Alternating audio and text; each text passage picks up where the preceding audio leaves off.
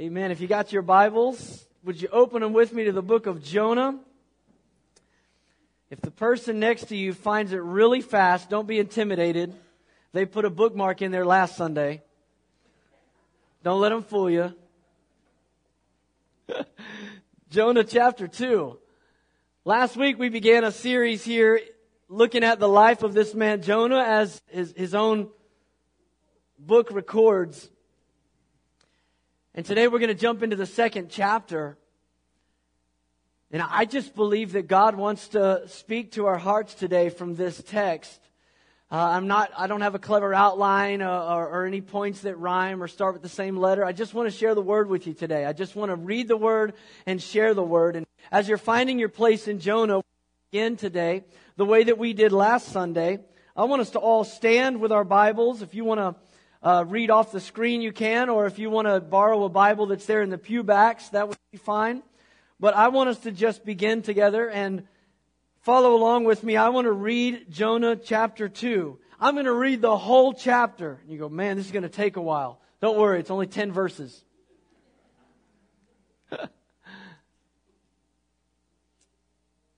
Did you find it yet? All right. It says in Jonah chapter 2, beginning in verse 1, from inside the fish, Jonah prayed to the Lord his God. Now I just got to stop and say that's got to be one of the weirdest verses in all the Bible. Like, could you imagine if you didn't know the story and you just were playing Bible roulette one day and decided, to just pick up and read, God, give me a word today. And that's what you got. From inside the fish, Jonah prayed to the Lord his God. He said, in my distress, I called to the Lord, and He answered me. From deep in the realm of the dead, I called for help, and You listened to my cry. You hurled me into the depths, into the very heart of the seas, and the currents swirled about me. All Your waves and breakers swept over me. I said, I have been banished from Your sight, yet I will look again toward Your holy temple. The engulfing waters threatened me. The deep surrounded me. Seaweed was wrapped around my head. To the roots of the mountains I sank down. The earth beneath barred me in forever. But You, Lord, my God, brought my life up from the pit. When my life was ebbing away, I remembered You, Lord, and my prayer rose to You, to Your holy temple. Verse 8. Those who cling to worthless idols turn away from God's love for them. But I, with shouts of grateful praise, will sacrifice to You. What I have vowed, I will make good. I will say, salvation comes from the Lord. And the Lord commanded the fish, and it vomited Jonah onto dry land.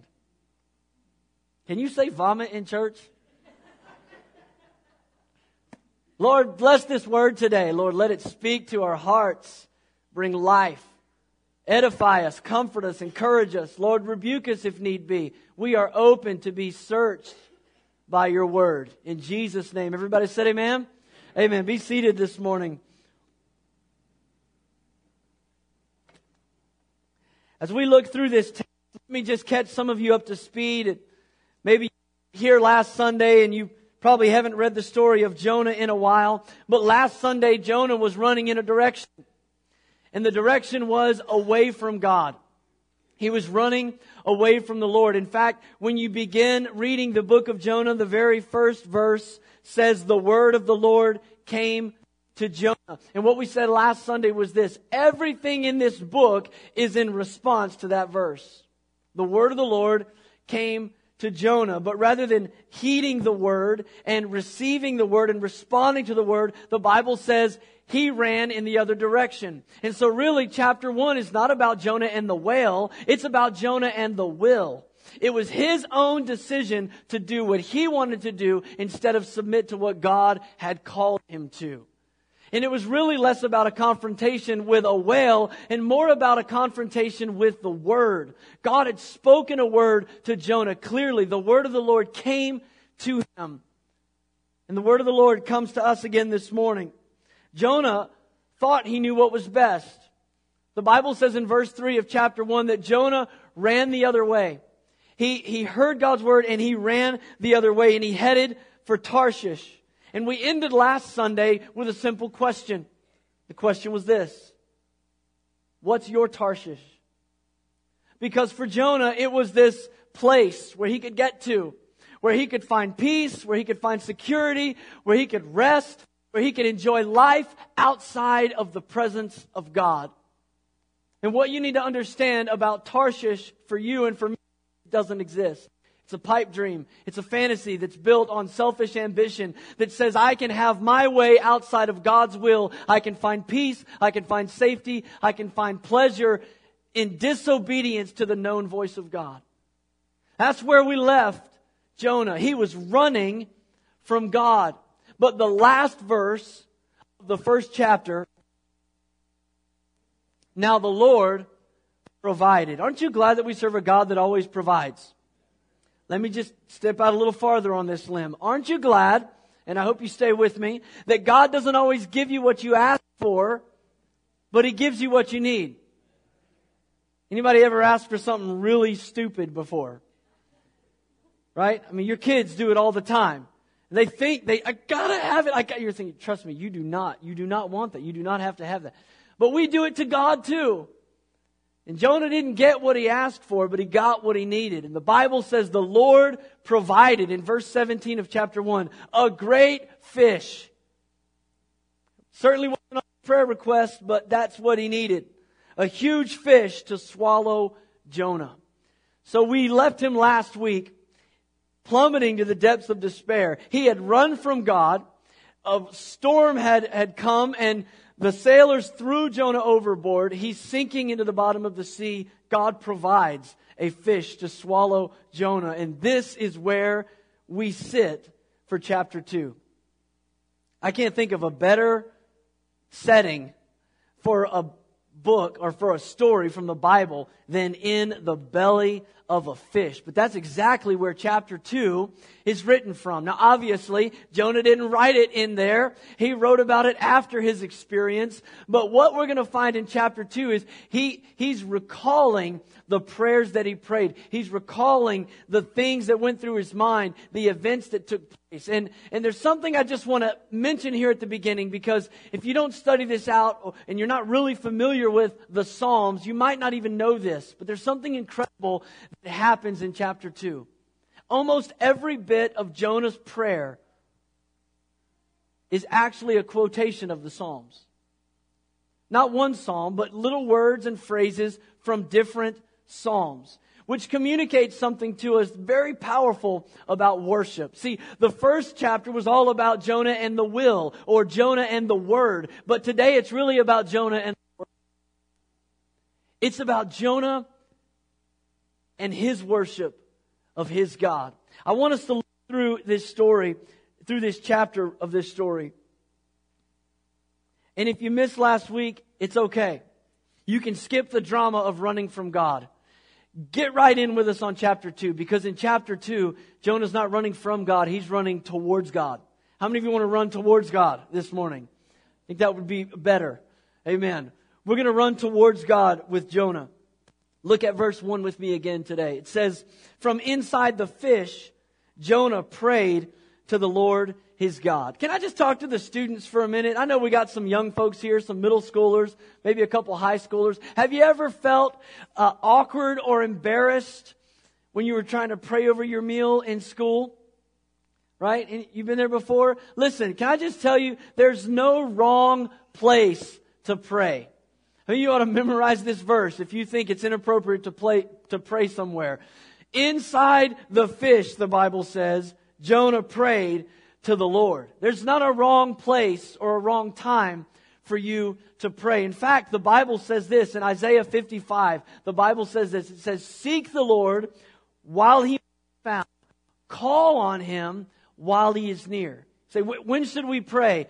While He can be found. As long as He's near, that's when you should call on Him.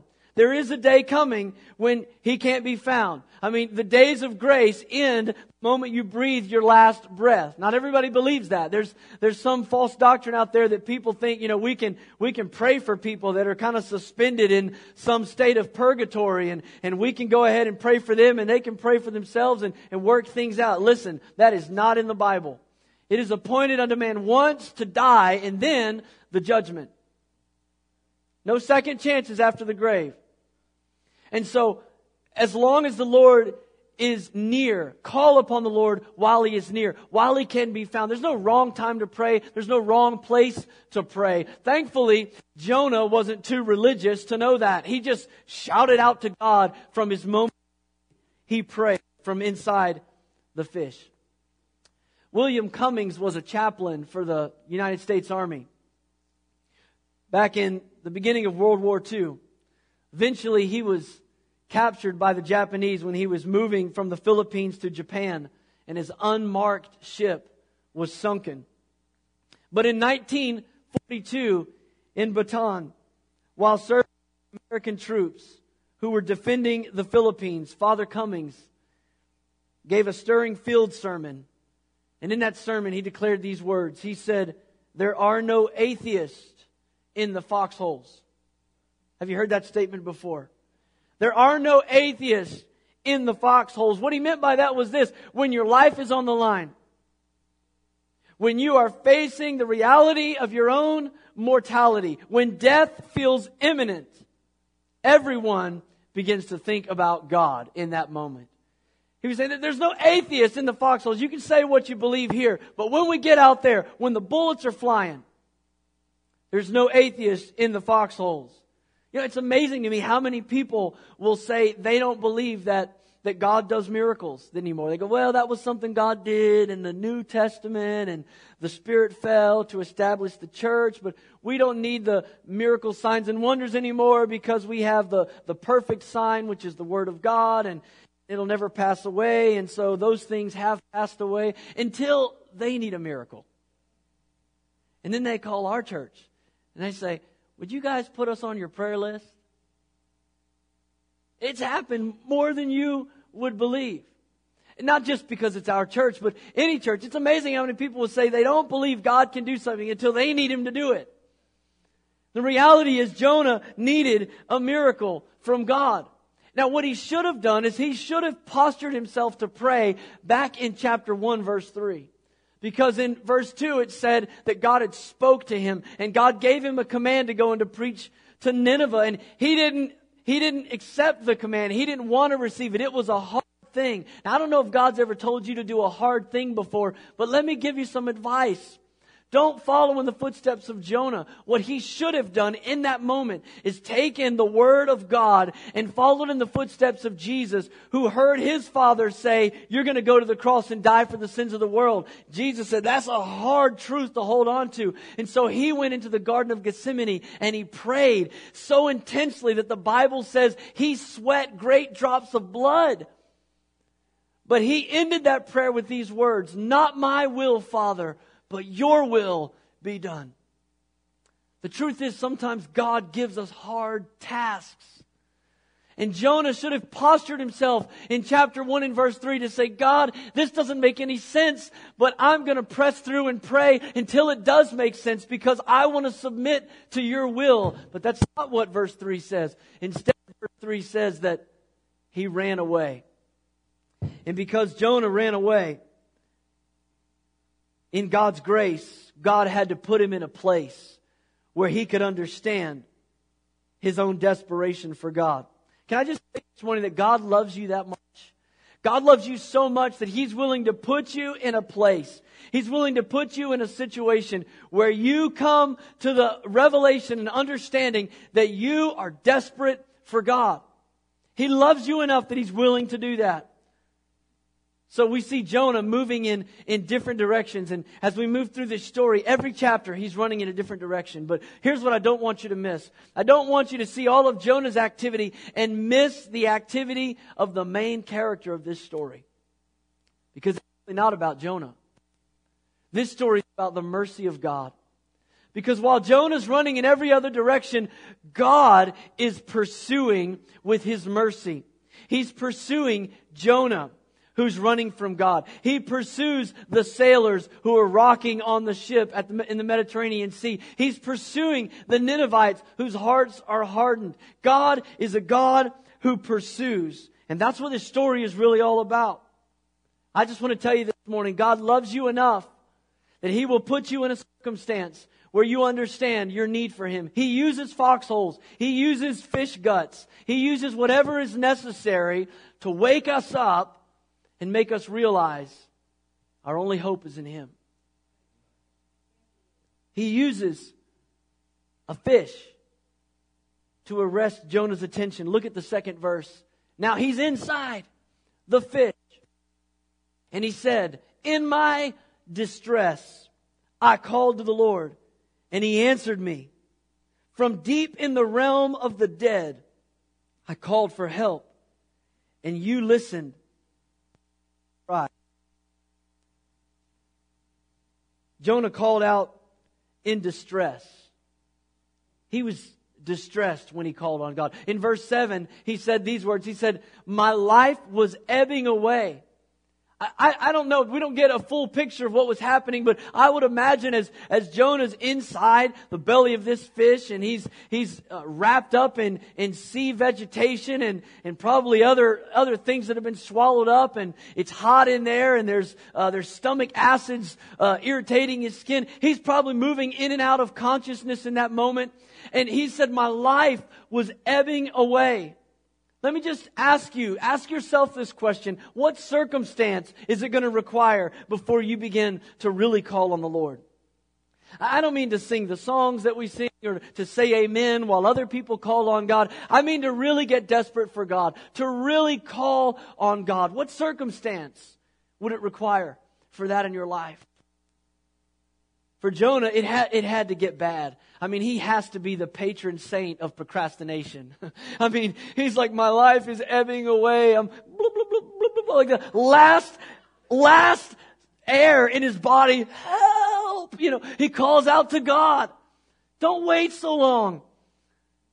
But what circumstance does it require for you to really call on God? I love this verse in Jeremiah chapter 33 and verse 3. It says, "Call on me, and I will show you great and mighty things that you do not know."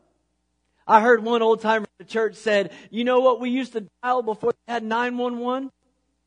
I said, "No, I don't know." They said, Jeremiah 33:3. "Call on the Lord, and I'll show you great and mighty things that you do not know." You can call on God. And can I just say this about God? Because sometimes we get a twisted picture of Him. He is not motivated by your distress.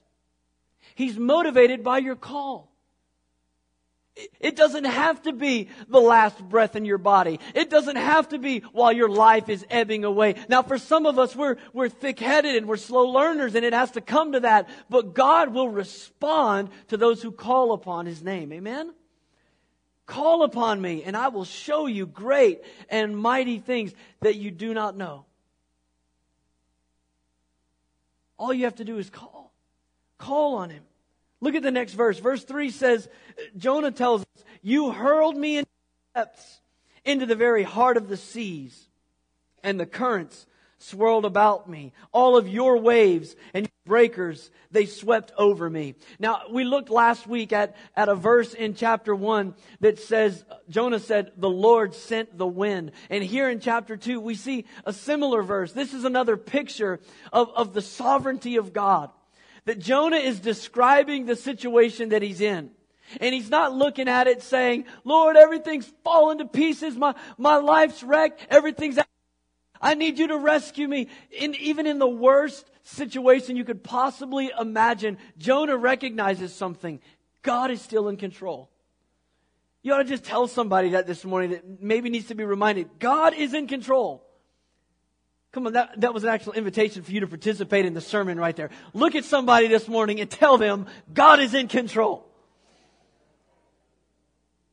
You guys get too quiet, you make me nervous. So I got to come up with some ways for you to get involved. If you won't say amen, I'll get you to say something. Stick with amen. It's a lot easier. The reality is, God is in control. And Jonah looks at this scenario and he says, by the way, this is worship. This is a prayer. It's going to get good in a moment. But right now it's just being honest. And can I tell you, that is an important criteria for your worship. Honesty. Honesty. God can handle it. A lot of people think that, all God wants to hear is flowery words.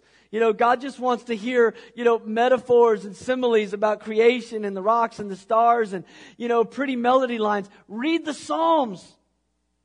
Read the Psalms. They're about men who are pouring out their hearts to God. Their anguish, their sorrow, their sadness, their defeat, but also their joys, their victories, their triumphs. It's about honesty with God. And that's what we get out of Jonah in this moment. He says, you hurled me into the depths. You hurled me into the depths. All your waves and breakers swept over me. Here's the theology of Jonah. God will cause temporary pain in exchange for eternal change. That's the same theology that you ought to apply to your life. Rather than getting mad at the circumstances, rather than getting upset at God for what happened and just turning your back on Him and running the other direction, don't do that. Don't make that mistake. Recognize that God is in control. Hold on to His promises in the midst of not seeing any evidence that it's going well. Hold on to God's promise that He works all things together. Romans 8:28 says, all things together for the good of those that love Him and are called according to His purpose. Just believe in your heart that God is going to work this for my good. God is willing to cause temporary pain for eternal change. If you don't think that makes sense, just think about your own family. You apply that same principle with your kids, don't you? I mean, unless there's something wrong with you, nobody enjoys punishing their kids. If you do, let's set up a counseling meeting this week. Nobody enjoys punishing their kids. Nobody wants to discipline their sons or daughters, but you're willing to cause temporary pain because you have more foresight than they do. You're looking down the road a little farther there. You know that, hey, this is in the end, it's better for you that I don't let you get away with that. You're going to make a better young man, a better young lady. You're going to make a better adult. You're going to make a better husband or a better wife. You need to learn these things right now. You will obey these rules and you will suffer the consequences if you don't. Why? Because we're more committed to what they're going to become than we are in their appreciating us right now. Anybody ever been unappreciated by your kids before? Come on, if your hand's not up, you're not doing it right. There's moments, right, where we're unappreciated by our kids. But if you do it right, they'll love you when they're older. And that's what God's willing to do with us sometimes.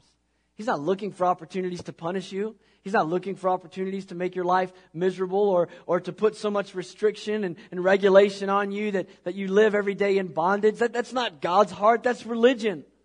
God wants to bring you freedom. God wants to bring you liberty, but He wants to lead you to the best you. And so sometimes He will allow temporary pain if it'll bring eternal change. Look at verse 4. Jonah said, I have been banished from your sight, yet I will look again toward your holy temple. Now, if you just read that at face value, why would Jonah say, I'm going to look again to your holy temple if he truly believes that God has banished him from his sight? Well, the next couple verses explain verse 4. He said, Lord, you've banished me from your sight. And here's a faith statement. I mean, he's in a fish. This is a faith statement. But I will look again toward your holy temple. And this is the reason this is worship. Because Jonah recognizes that God sent the fish. That he was about to die. He knows he deserved to die. But God has rescued him. And though he's not out of the woods yet, and though everything is not a bed of roses yet, he can see the hand of God in the midst of it. And he says, God, you banished me, but yet I will look again towards your temple.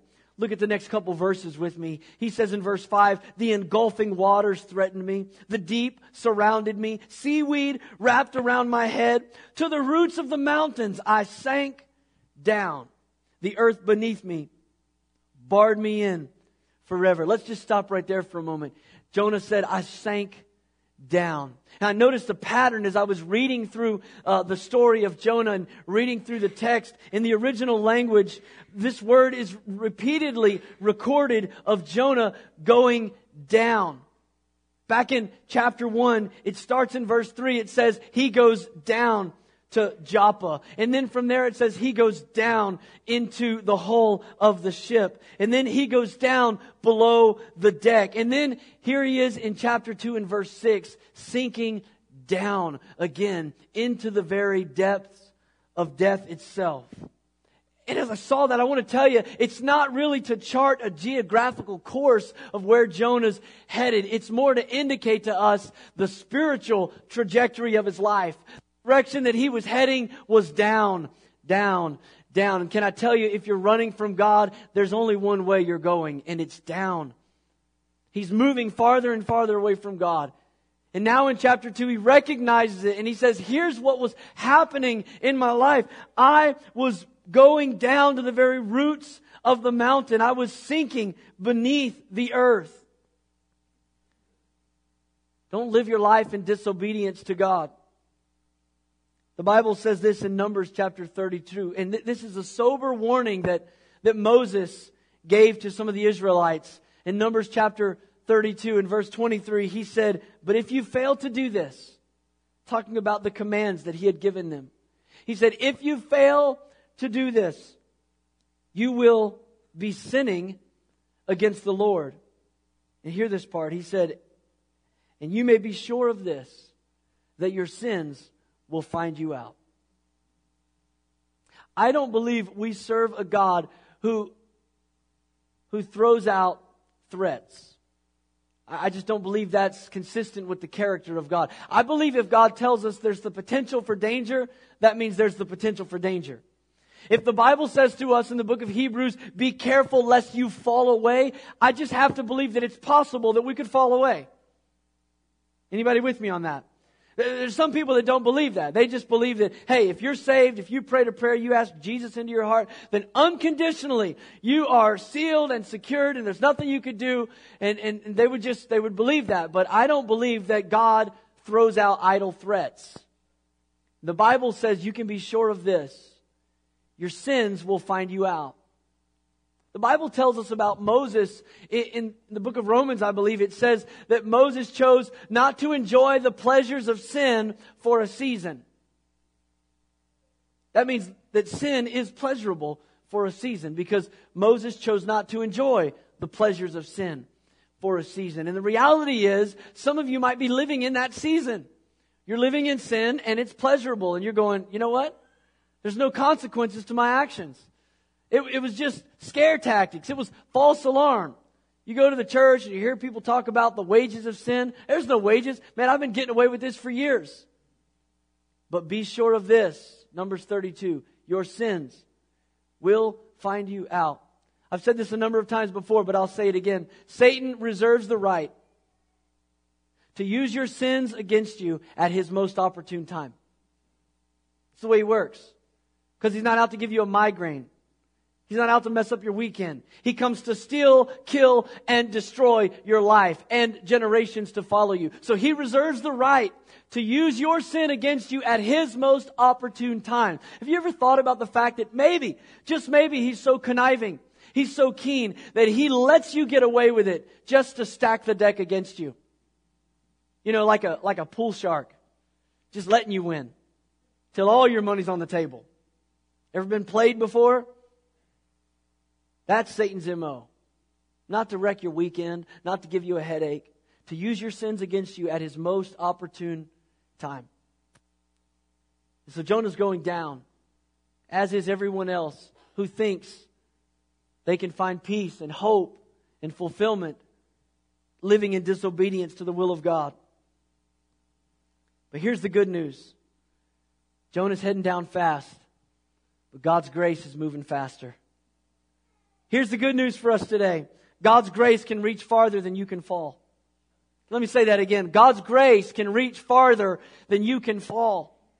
Who would have thought in this moment that Jonah is sinking to the bottom of the ocean, that God would send a whale or some giant shark or some kind of a fish on a migratory pattern to snatch him up in that moment, to swallow him up in life just before he breathes his last breath.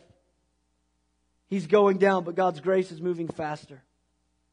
David gave us a psalm that illustrates this moment in Jonah's life. He said in Psalm chapter 40 and verse 1, he said, I waited patiently for the Lord, and He heard my cry.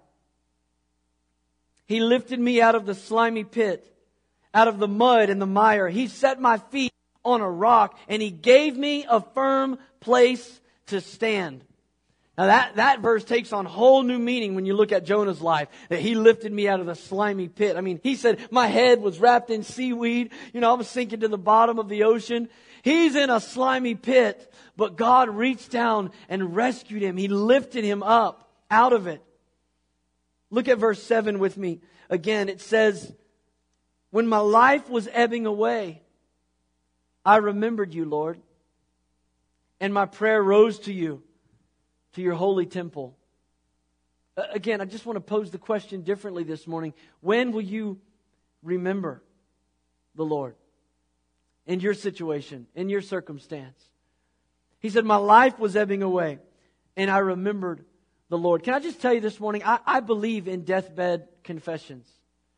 I believe in jailhouse religion because Jesus did. The Bible tells us that there was a man who was being rightly punished for his crimes, hanging on a cross next to Jesus. And with his dying breath, he said, remember me when you come into your kingdom. And what did Jesus do in that moment? Say, well, if you make it through this and you go out and you do some community service and you go through a church 101 class and you get on the membership and you get baptized, then yeah, I'll consider it. No, He said, this day you will be with me in paradise. So I'm all for deathbed confessions. I cherish the moments when I get the call that someone says, listen, I have a loved one who said they want to a pastor. They're very sick.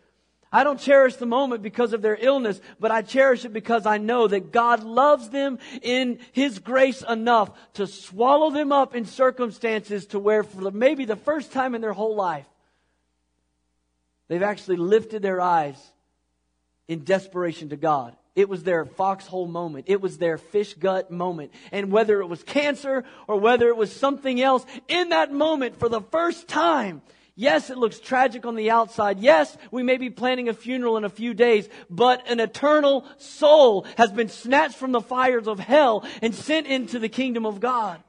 Amen. Now, you can scratch your head at that and say, why does God allow cancer? Because we live in a fallen world. But I can look at it and say, God is in control. God is Lord, even over the circumstances. God is the ruler and the authority of life. And He will have. Jonah, his life was ebbing away.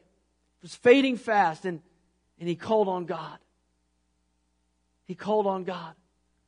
Maybe it's not your circumstance that is putting you in that desperate situation, but I just want to pause here to encourage the saints of God, because maybe you know someone in that circumstance. And if you've ever felt that nudge before, maybe as you sat with a loved one that was sick, or someone who just felt like, their life was falling to pieces, can I encourage you? Can I encourage you to be a vessel for God to use in that moment? Don't hold back.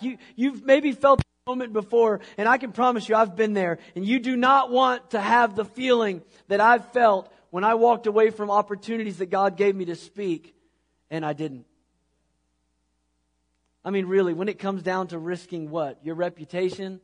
Maybe saying the wrong thing at the wrong time? Who cares? We're talking about eternity. We're talking about souls. Let God use you in that moment.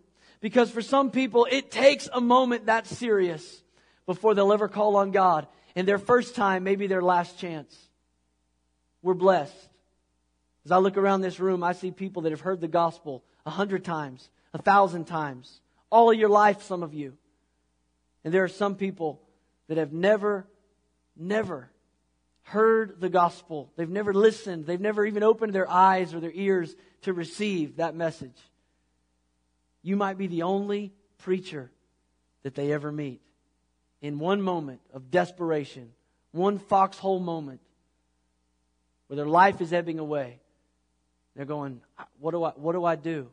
What do I do? Tell them. Tell them.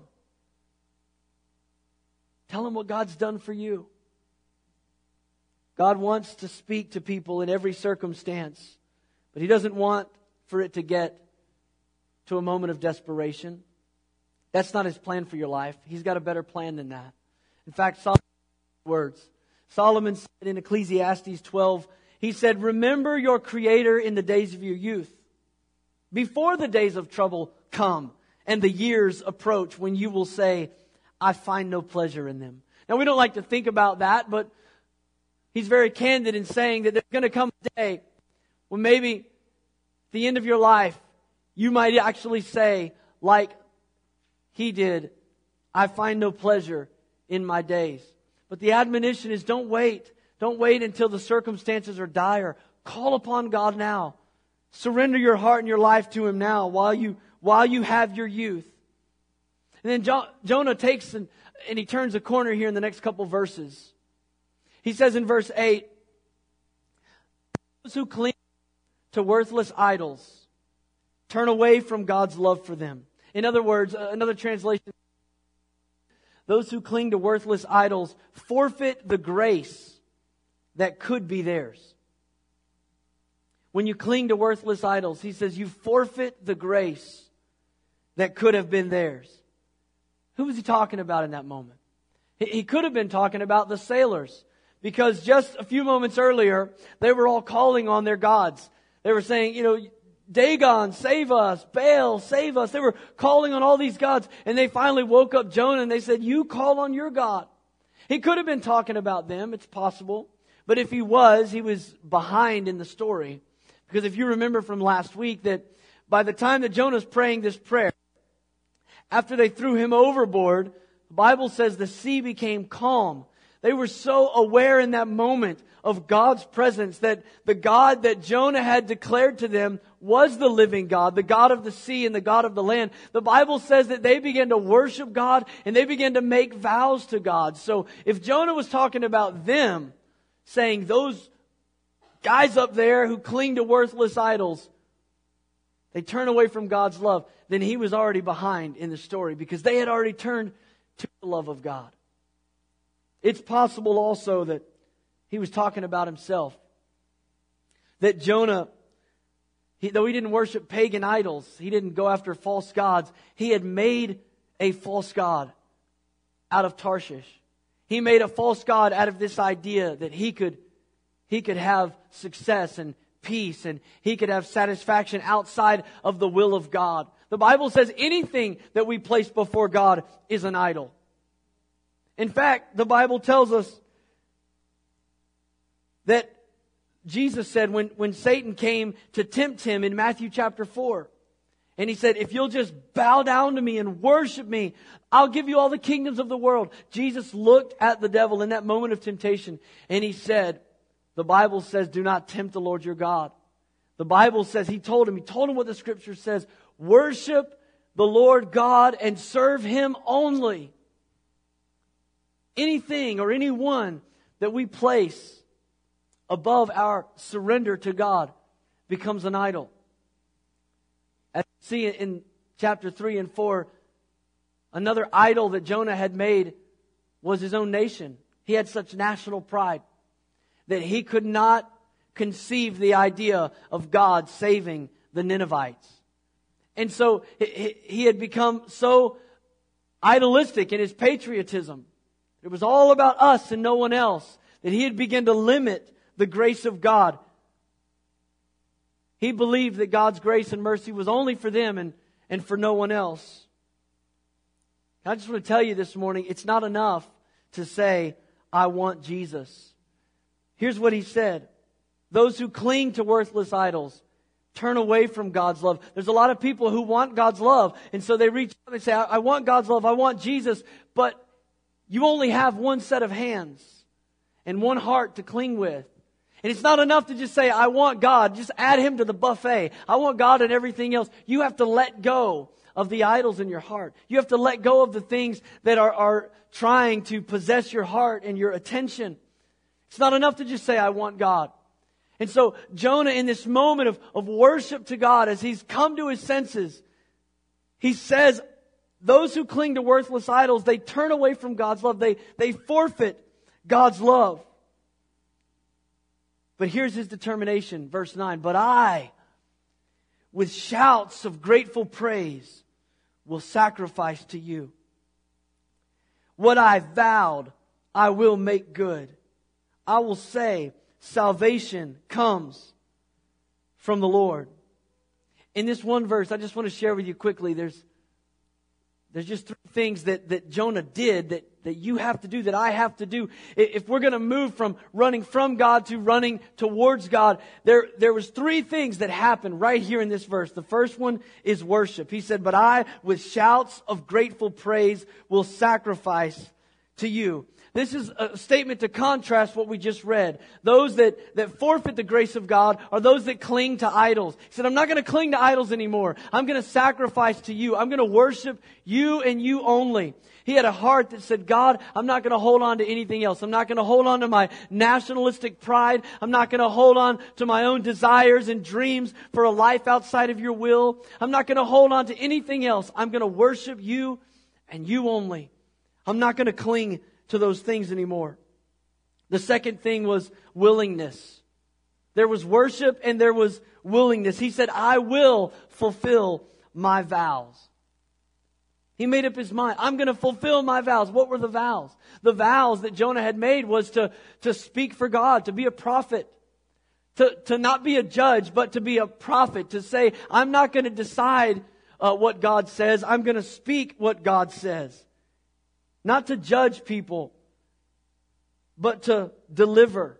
There's a difference in deciding the Word of God over someone's life and delivering the Word of God into someone's life.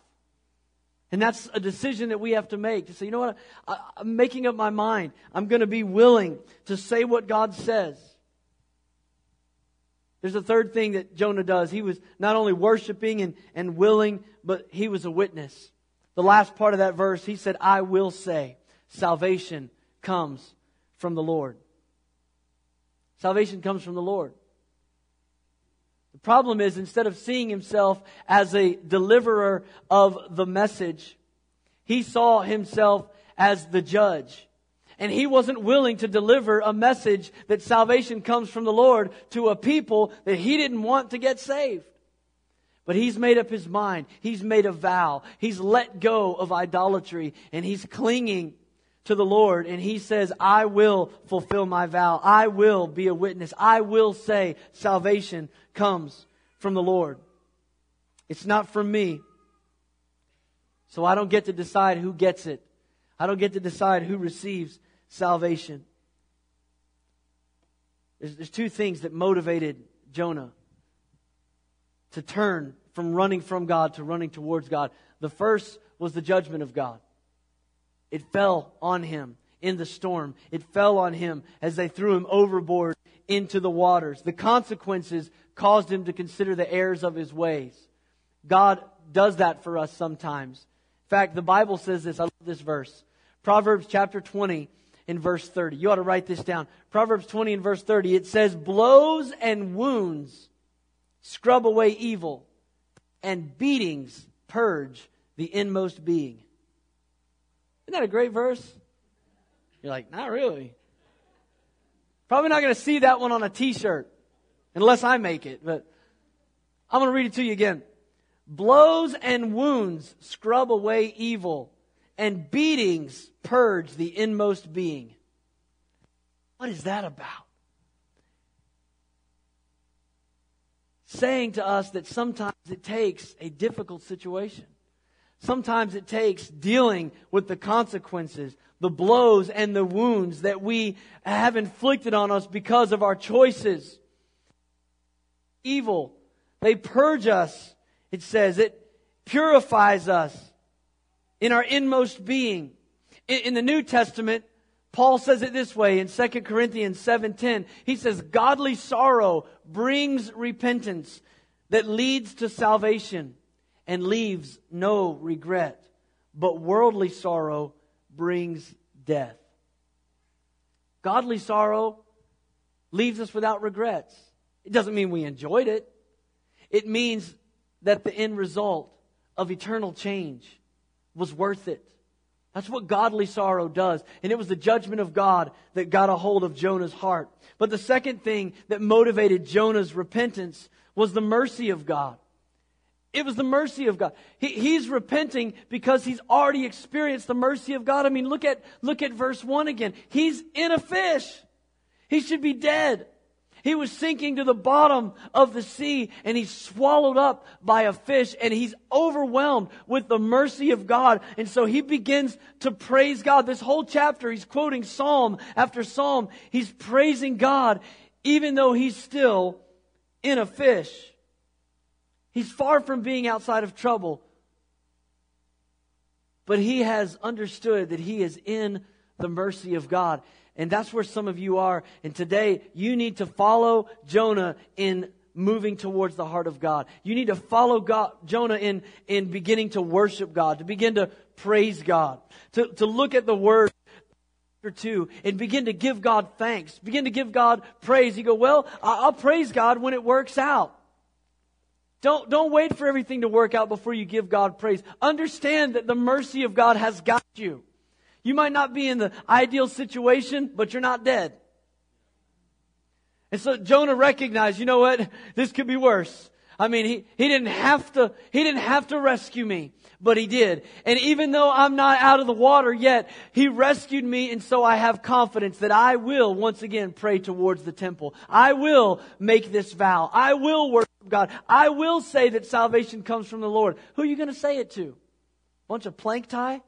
No, this is a faith statement. He says, I am coming up out of this situation, and I'm coming out with praise on my lips. And some of you need to make the same kind of vow. So you know what? This is not where I want to be. Things are not going the way I want them to go. But I recognize the mercy of God.